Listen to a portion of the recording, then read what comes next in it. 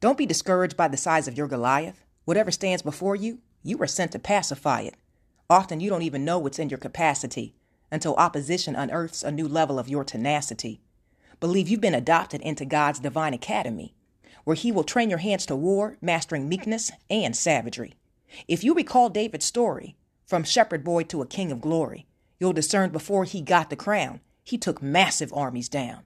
Before a king or queen is eligible to reign, they must first become more than a conqueror and do the damn thing. Father will not give authority to just anyone. Though we are chosen ones, he needs to know in adversity, you won't succumb. So cheers to the pressure that's making you better. When you've overcome this trial, send the devil a thank you letter.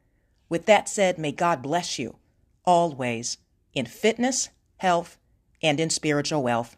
I am your girl, Belle Fit.